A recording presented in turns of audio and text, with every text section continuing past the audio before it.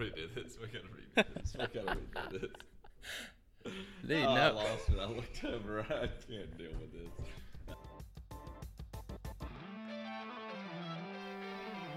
Welcome to Fluent Grace, a podcast for students about speaking the gospel into the everyday, ordinary stuff of life. You've got questions, we've got answers. Or at least we will search the scriptures and see how the gospel of grace should inform a response to the questions you have. We love Jesus and we love students, and we hope students will grow to love Jesus more as they encounter Jesus' amazing love for them.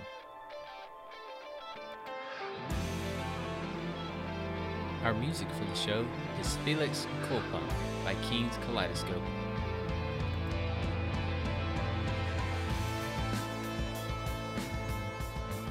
What is happening? Welcome into Fluent Grace Podcast, episode number 28. Yo. I still don't know what episode we're really on. Is it really 28? It is. What are we talking about today, Tim? There we go, folks. You heard it here first. Tyler rolls up 57 minutes late Look. to the supposed to be time to record. Look, I forgot what we were doing, okay? I straight up forgot. I'll be honest. I have never gotten so many poop emojis until we started doing this podcast and Tyler texts me. The poop emojis are better than the explicatives that I was saying. I'm just being honest here. You gotta be honest on Yeah. I was listening to a radio show this morning where they were talking about cussing. Really? They were. And so the host of said radio program is trying to get his co-host, who does not cuss, to say a bad word on the air. Is this Rick and Bubba? No, it was not. And so the host was like, okay, on the count of 3, let's all say the worst word that we possibly can. And so he goes 1, 2, 3, and the co-host cusses, and he's like, ha ha, doesn't say anything. Wow. I know. Wow. I was like, the only reason that was funny at all is because of how immature it was. I feel like I did that at the middle school lunch table. Yeah, exactly. And these are professionals getting paid to be on the radio. Anyway, we're not that immature, are we? Maybe. Sometimes. Yeah, every now and then. We're going to just jump into some stuff here, but before we do, I want to bring back the old Facebook memories segment. So what we're going to do is, we got 3 of us around the table here, myself, Tyler, and Colin. We are pulling up, as we speak, the Facebook app and are going to our memories. So for the length of time that we've had Facebook, they have been tracking everything we have said and done. And we are going to share those with you. Oh, dude, we were in New York 3 years ago today. Yeah, we were. What is today? I for real don't know what today is. 22nd? All right, 22nd. Colin, have you ever been to New York? I've not. You should go. I think I'll go someday. Yeah. I'll kick us off here.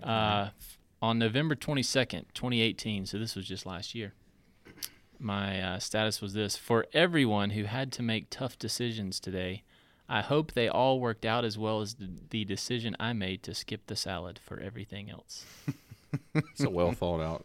Sounds like a Thanksgiving one. How many there. years ago was It that? was Thanksgiving. This was Thanksgiving last year. On this day 12 years ago, Tyler LaFoy is Happy Turkey Day. That's a good one there. Yeah. Original. Let's see. Colin, 7 years ago, posted a picture of a bonfire with the caption, "Fire with my best friend." 11 years ago, I was having yet another awesome weekend. This is before I had kids. 9 years ago. I don't have anything farther than 9 years ago. So 9 years ago, I'm going to submit right now, I did not make this status, but of course I can't prove it. Oh, I'm not buying it.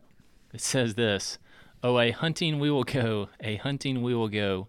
We will catch a little fox and put it in the box, and never let it go. We'll eat him." That's the most homeschool kid status I've heard in my life. Dr. Seuss No. over there. Dude, that was so post-homeschool life. I had graduated college by then. How many years ago?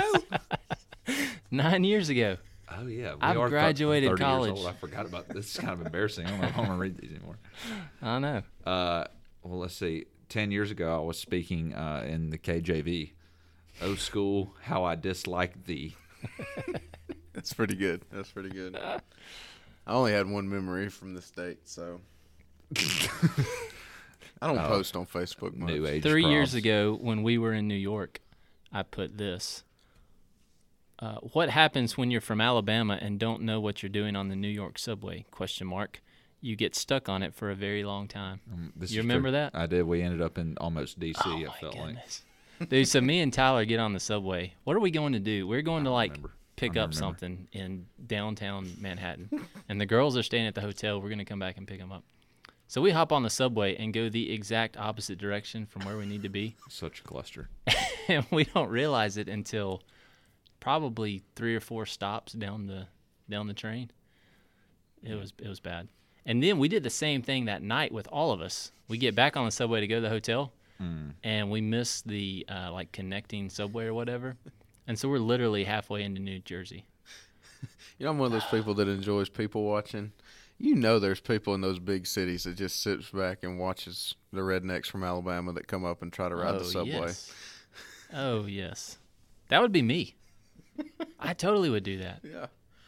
Well, he has no clue where he's going. No. He's just riding. No. Let's see.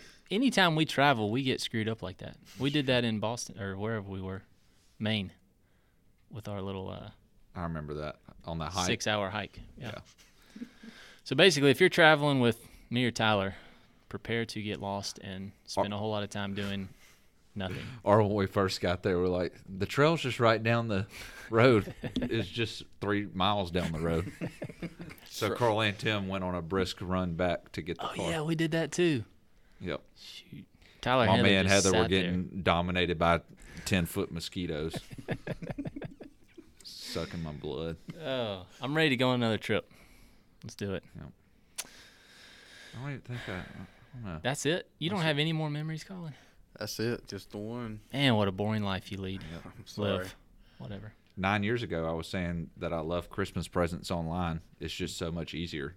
I guess because you just buy them yourself. You know, buy presents for yourself.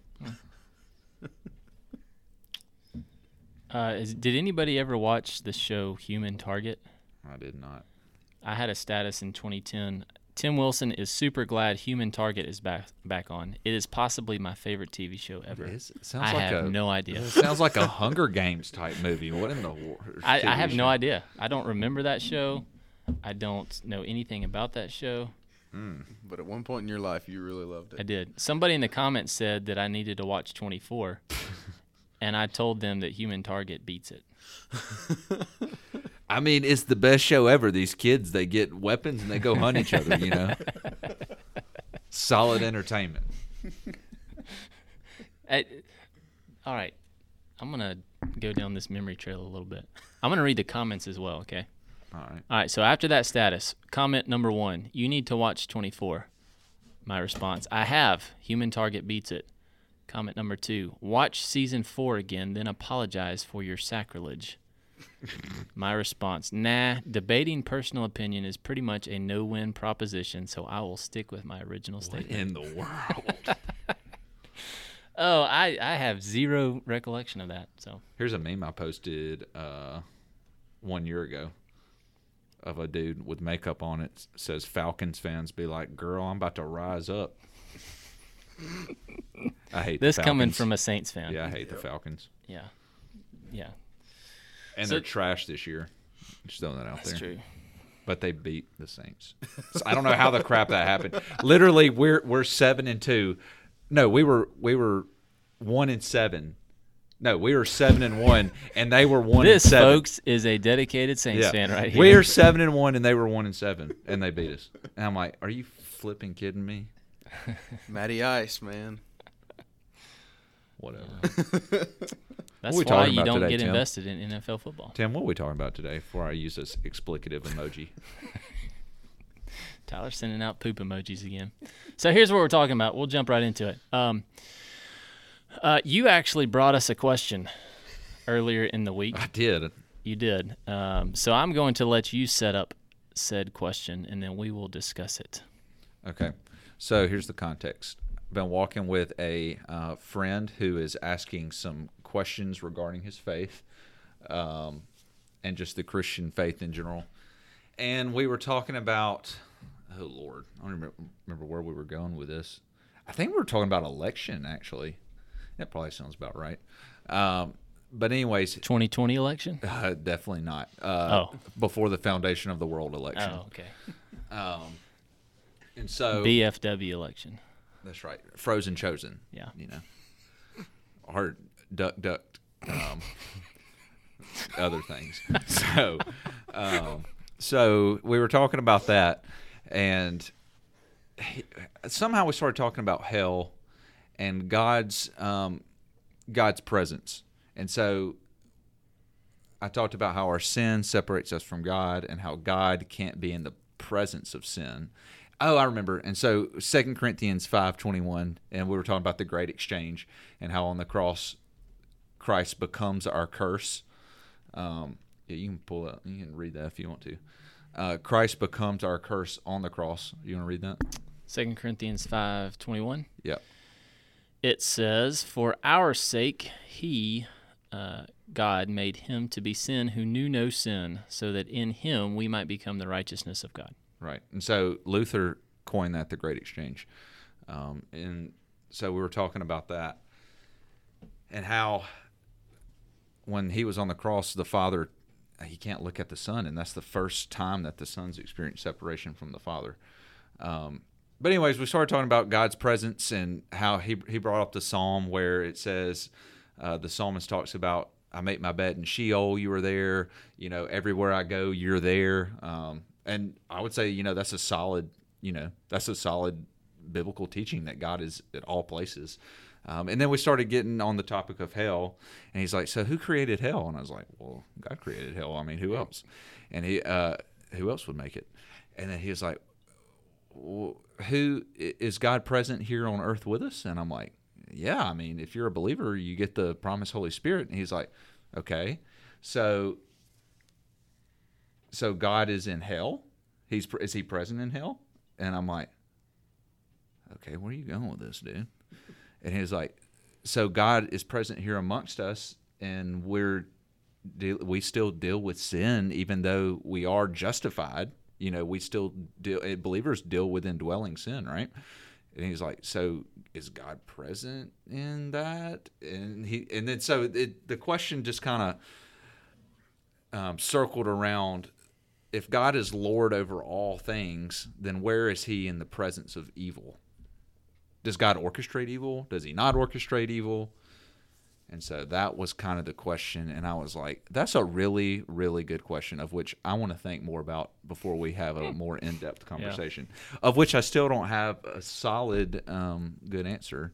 I'm reading, and I'm researching, and I'm looking, because this dude is smart. He's super smart. Is he a believer?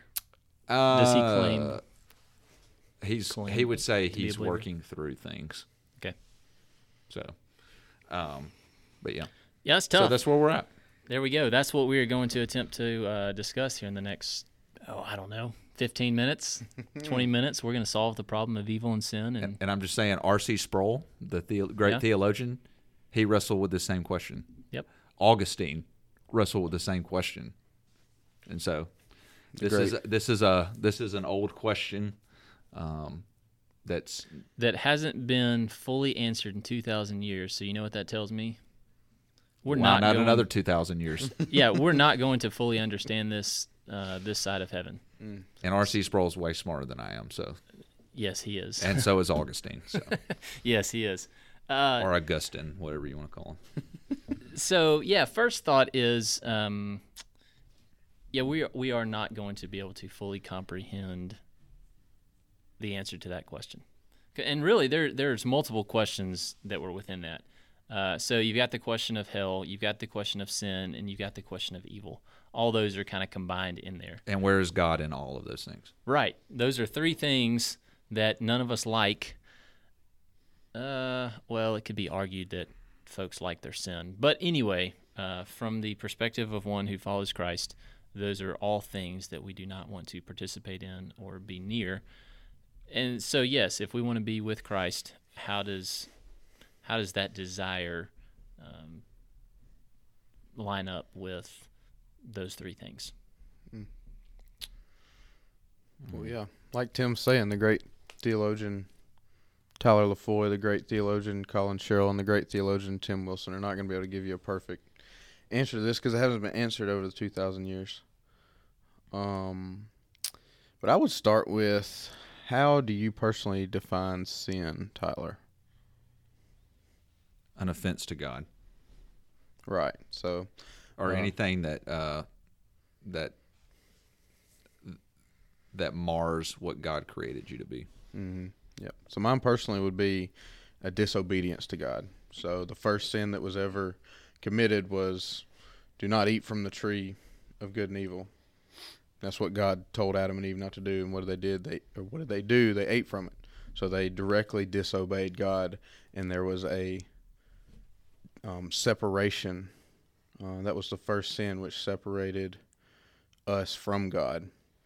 And I think going into the question of hell, and not to dig into it too much, is you think about Lucifer, who is the devil. He wanted to be God. The other angels, archangels of death, wanted to be God. And we still deal with that today. I feel like, if I'm answering personally, the people who are going to be condemned to hell are people who think that they can be the God of their lives and that they can control all circumstances, when in reality you can't. And not that it will be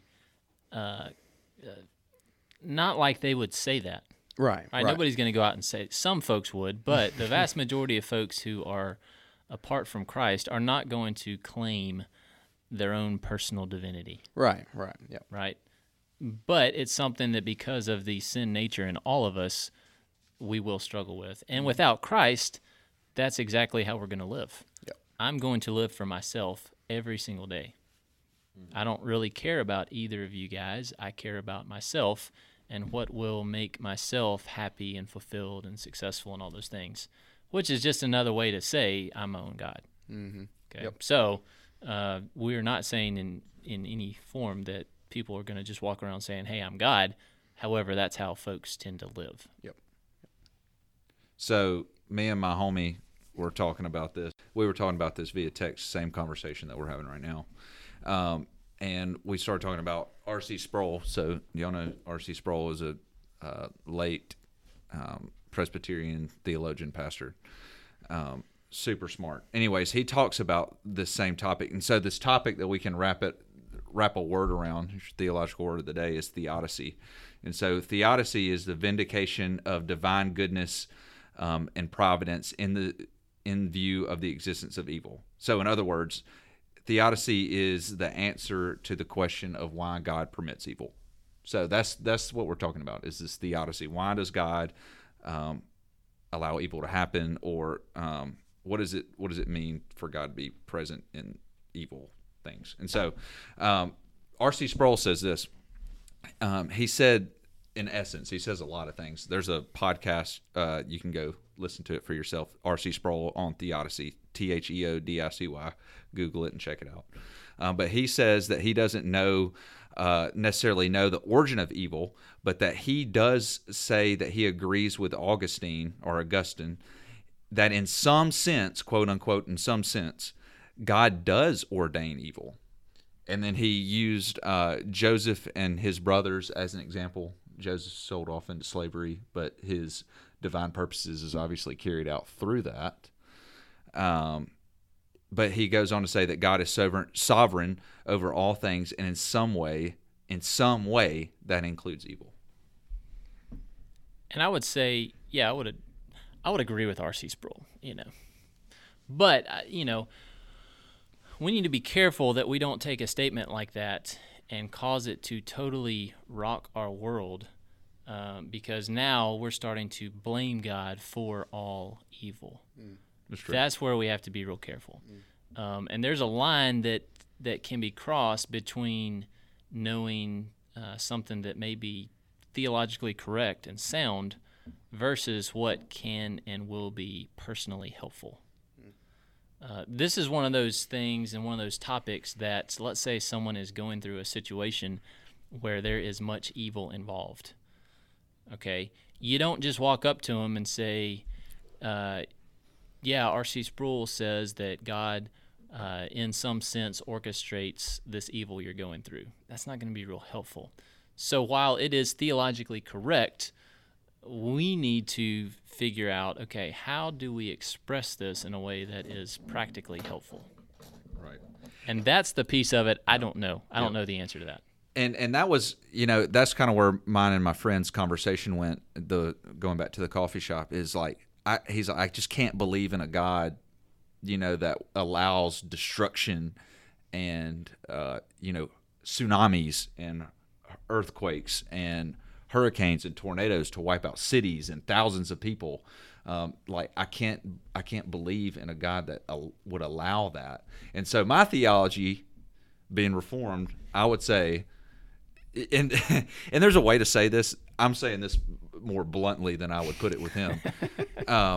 So if you're listening, yeah, and if you're questioning these things, us. I'm just going to give you the blunt answer. But there's probably a nicer way to put this. Yeah.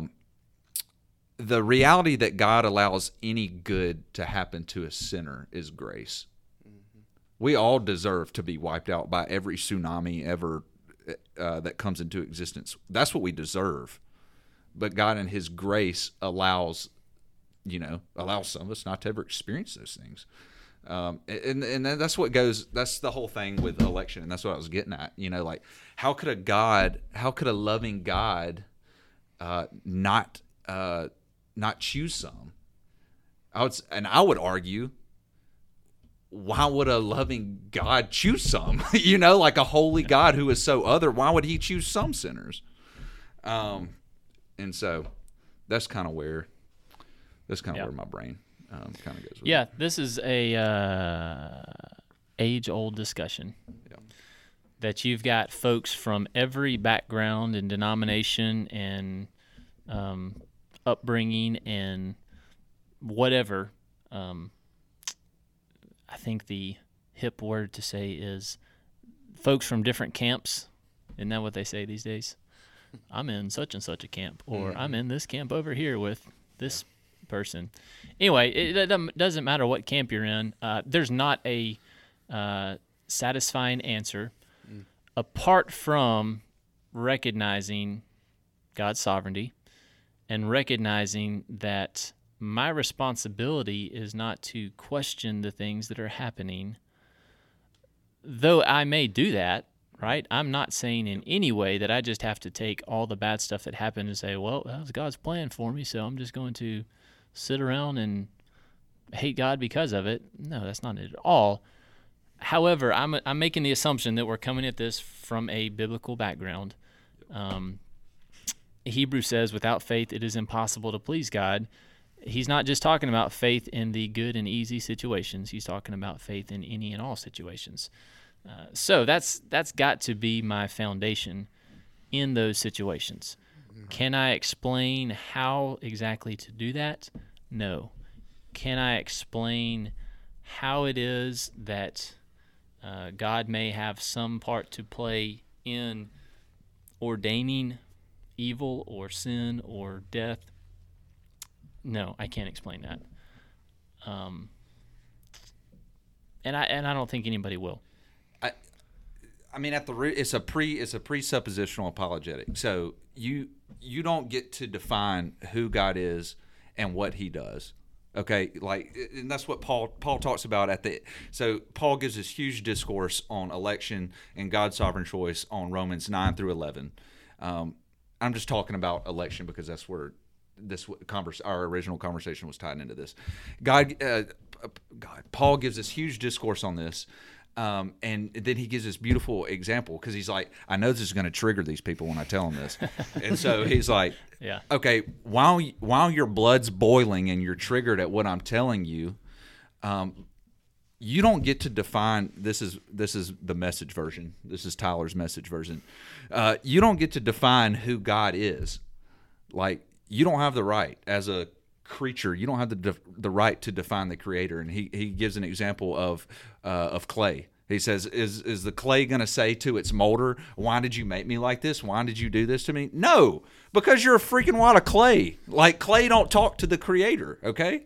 And so that's what Paul gets at. And then what is beautiful and what I think we have to hold on to is Paul's discourse ends in a doxology. And so a doxology is a worship. And so he ends in Romans 11:36, for from him and through him and to him are all things. So all these things that I'm talking about, this election, does God, where's God at in evil? Where is he working in all this? For from him and through him and to him are all things. To him be the glory forever. Amen. I'm going to rest in that. Mm-hmm. Because he's king over it all. So that's what Paul did. That's what I'm resting in. But I understand that people still want to ask questions, and that's fine to ask questions. Yeah, and we will ask questions. I mean, there will come situations in our lives. You know, we may have a theological understanding of how this stuff works out. Maybe we don't. We are going to be faced with situations in life that we do not understand, and quite possibly that we do not appreciate. Right? That's going to happen. Welcome to life on a fallen earth, fallen planet. So I want to go back to something that you mentioned in connection with this conversation at the beginning, and that's the idea of God being in the presence of or looking upon sin. Because if I remember right, that was one of the points that he was making. Right. Or questions he was asking. And so I want to bat that around a little bit. Can God look on sin, or can God be in the presence of sin? Is that the same question, or are those two different questions in y'all's mind? Can God look upon sin, and can God be in the presence? I don't know how in my brain to look upon something is to be present in it. And I could be missing something. I'm not. Maybe I'm missing something here. Mm-hmm. Yeah, I mean, when I hear it, I comprehend it as kind of two different ways. God can be around sin, but he can't be in sin. So when Jesus came to earth, he was fully man. He was around a lot of sin. I mean, he hung out with the thieves and tax collectors and prostitutes of the land. They were very much in sin. So he was around those sins and was able to, I mean, he was fully human. He had those temptations, but he didn't give in to those temptations. And that's what made him fully man, was that he was tempted by the devil in the wilderness. And so I think that's the way I would answer that question. Well, and you bring up his being with Satan in the wilderness. He was in the presence of sin, like living, breathing sin. Mm-hmm. Think back to in Job when Satan comes before God. Have you considered my servant Job? God was in the presence of sin at that point. But like you said, he wasn't active in it. Mm-hmm. What does Jesus say to his disciples? I think it's Jesus talking to his disciples, saying, you're to be in the world but not of it. Mm-hmm. I think that's a very similar, or I think that's a helpful statement to remember that Jesus said, hey, you're going to be in the world. You're going to be in a place that is sinful and that does things that are contrary to my plans and purposes and will. You're going to be in it. You can't get out of it, but you're not to engage in it, right? I think as I was looking at this a little bit, Habakkuk 1:13 is a verse a lot of folks will look to. And kind of going back a few episodes ago, again, probably 10 or 12 episodes ago, we talked about verses taken out of context. So Philippians 4:13, Matthew 6:33, Jeremiah 29:11, things like that. I think Habakkuk 1:13 is one of those as well that we could have included. Pause just a second. Somebody asked me a question about the podcast, and they said, well, how far into the Bible do y'all really dig into? We're reading Habakkuk right here, folks. There you go. This is about as in the middle of the Bible as you can get. What a great question that person had. I hope you're listening right now, person who asked Colin this. We are digging into Habakkuk. That's right. And this country boy probably couldn't even spell that. That's right. I even spelled it the right way when I typed it in my computer earlier, and Google said, no, you spelled it wrong. I'm like, no, I didn't. It's in the Bible like that. It is spelled this way. Take that, Google. Take it. Anyway, Habakkuk 1:13 says this. This is Habakkuk talking to God. You who are of purer eyes than to see evil and cannot look at wrong. That's a description of God that the prophet Habakkuk is talking about. I think that's a verse that a lot of folks go to when they claim God cannot look at evil. You know, well, God is so holy and pure and big and powerful and all these things that, you know, my sin of gossip or anger or lying, that's such an offense to him that he now cannot even look upon that sin. And I think this is the verse that is used kind of as a proof, if you will, of that statement. What would y'all's response be to something like that, or to that comment, or even to this verse, right? What would you say? Let's say you're just reading through Habakkuk and you get to this verse. Colin, do you have the verse pulled up over there by any chance? What was is it 113? Yeah. Yeah, so you who are of pure eyes than to see evil and cannot look at wrong, why do you... I'm drawing a blank on how to pronounce that word. Look at traitors and remain silent when the wicked swallows up the man more righteous than he. You wanted to say trailers, didn't you? Who's looking at trailers? Are they double wide or single? Oh, Habakkuk, we love you. Killing me, Habakkuk. Habakkuk was a redneck. The redneck prophet. Gotta have one of those somewhere. Yeah, okay, so you just read the whole verse there, Yeah. which is good, which is what I was wanting. Okay. Because as soon as you get past the line that says God cannot look at wrong, what does it say? Habakkuk then asked God, why do you idly look at traitors? So he says, God can't look at wrong, and then he says, God, why are you looking at wrong? Okay? So this is just another one of those examples where we have to take Scripture in context. We can't pull lines or words or even verses out without understanding the context of what they are talking about. That's true. I don't think Habakkuk here is saying that God cannot look at sin. If that were truly the case, God would never have looked at me and rescued me. Right? Yep. Because I'm a sinner. He would never have looked at anyone who is in sin and brought them out of that to bring them to himself, if he could not even look at sin. Right. So, again, we need to be careful of taking verses like this. If you read all of Habakkuk, go listen to podcasts about Habakkuk. Fascinating. I was listening to one earlier today. Piper preaches on Habakkuk. Driscoll preaches on Habakkuk. Good stuff. So I would encourage folks to go listen to those. Habakkuk 2:14 is a phenomenal verse. Let's Just read it. shall live by faith. Read it. Read it, Timothy. Habakkuk 2:14. It's a good promise. For the earth will be filled with the knowledge of the glory of the Lord as waters cover the sea. That's good news. That is good news. So, I think another interesting thing that we haven't even hit on yet, looking at evil, and the Lord, origins. What about the cross?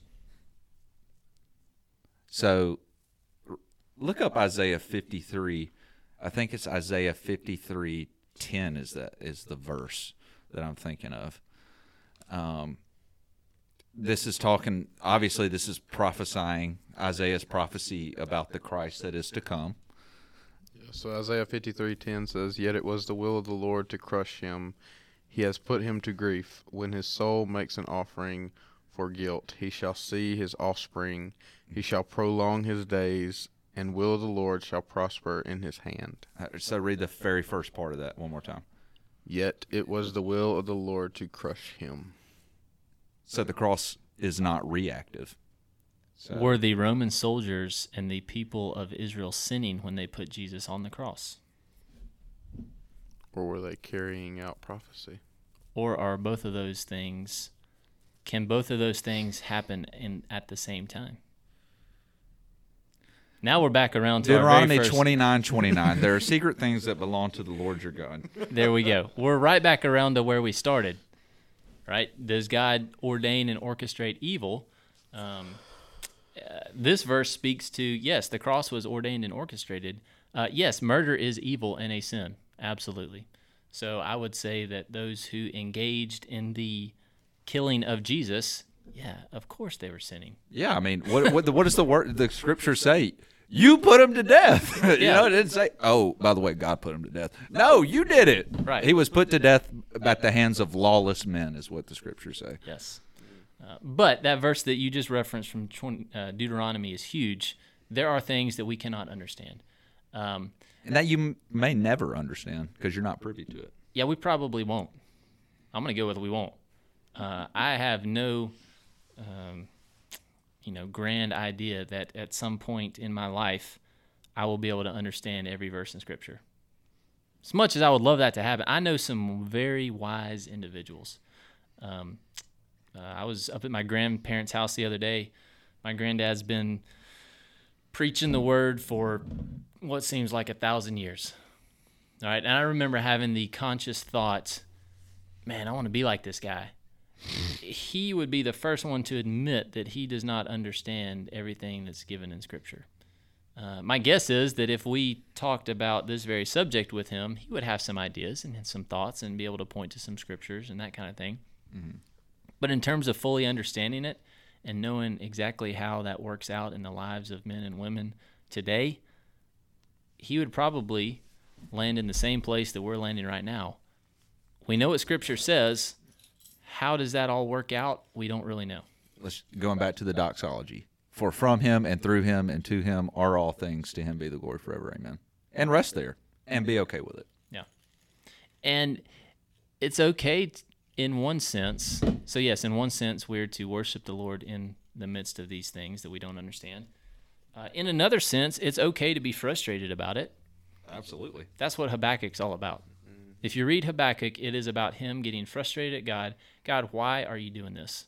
Why did you set up these situations here? Why is this people, the Chaldeans, coming to attack my people of Israel?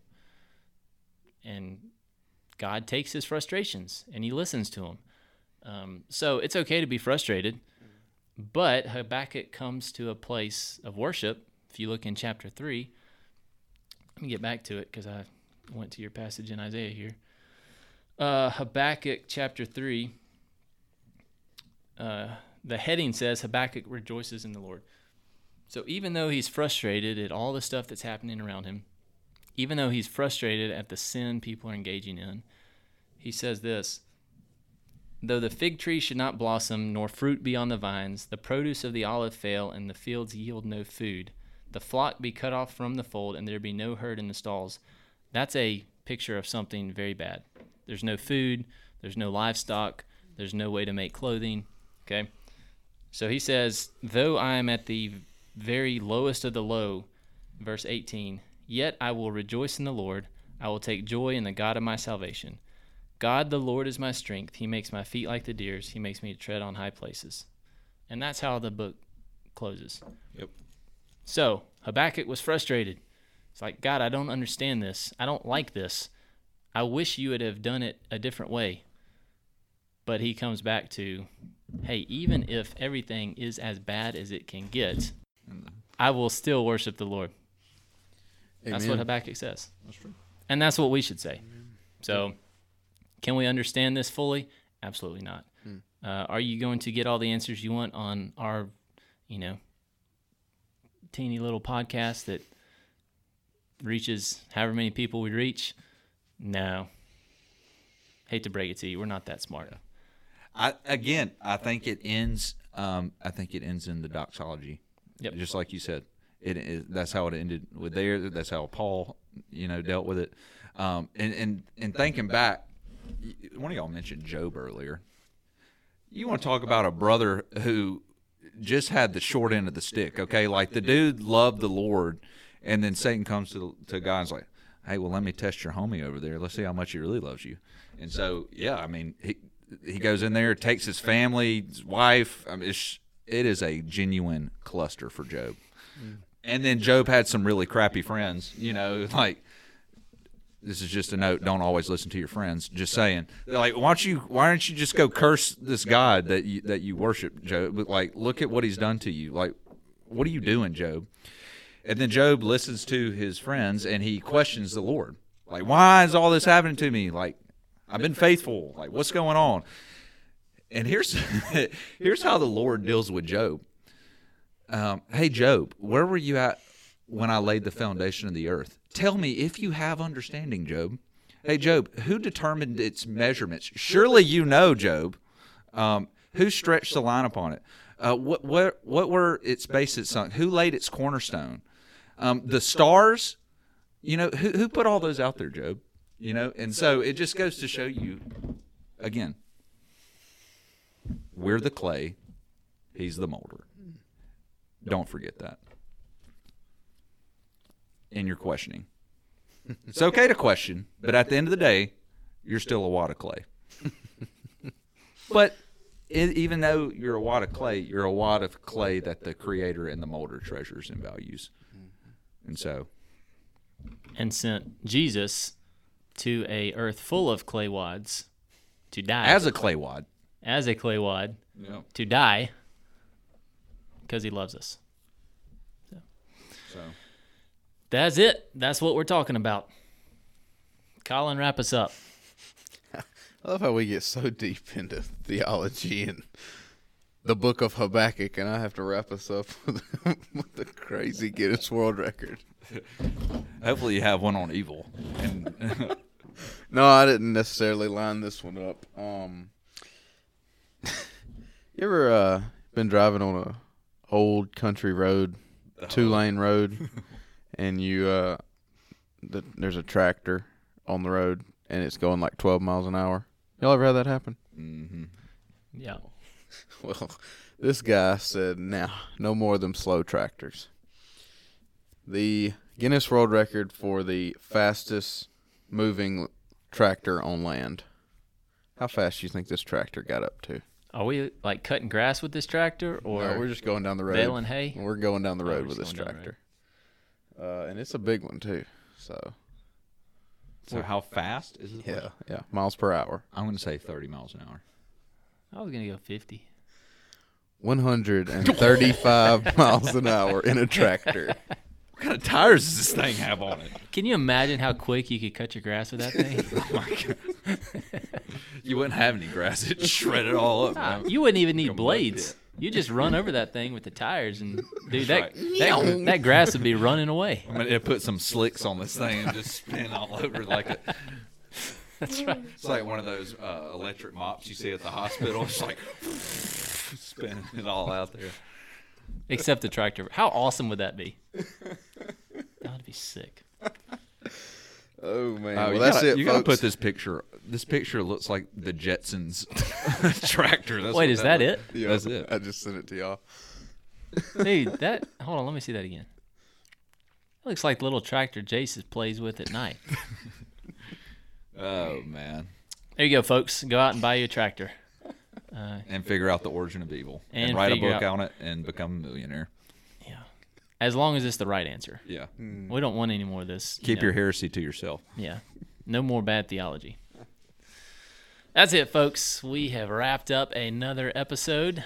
Thanks for sticking around with us and listening to the end. There may only be like 3 people who are listening right now. But Probably. anyway, hey, if you're one of those 3 people, we appreciate you. If we knew your name, we'd give you a shout out. We will talk to you later. Hope everybody has a good Thanksgiving. We'll get this put out before then. We will not be recording next week. Nope. We'll be consuming some food. Lots of food. That's right. How many plates of food are you going to eat, Colin? At least 4. At one sitting? Oh, yeah. Tyler? I have a confession. I'm not a huge fan of Thanksgiving food. Oh, sinner. Yep. Not a huge fan. So maybe 1. I might see if have my fingers crossed if Crystal's will be open. I might slip by there and get me some too. I think one of the first times I ever had Crystal was probably on a holiday at your house. Because I think like your mom or your sister went and got crystals. We love crystals, man. Yeah. There you go. Go eat a crystal on Thanksgiving and think it's out there. That's right. Laters. Gooses. We out.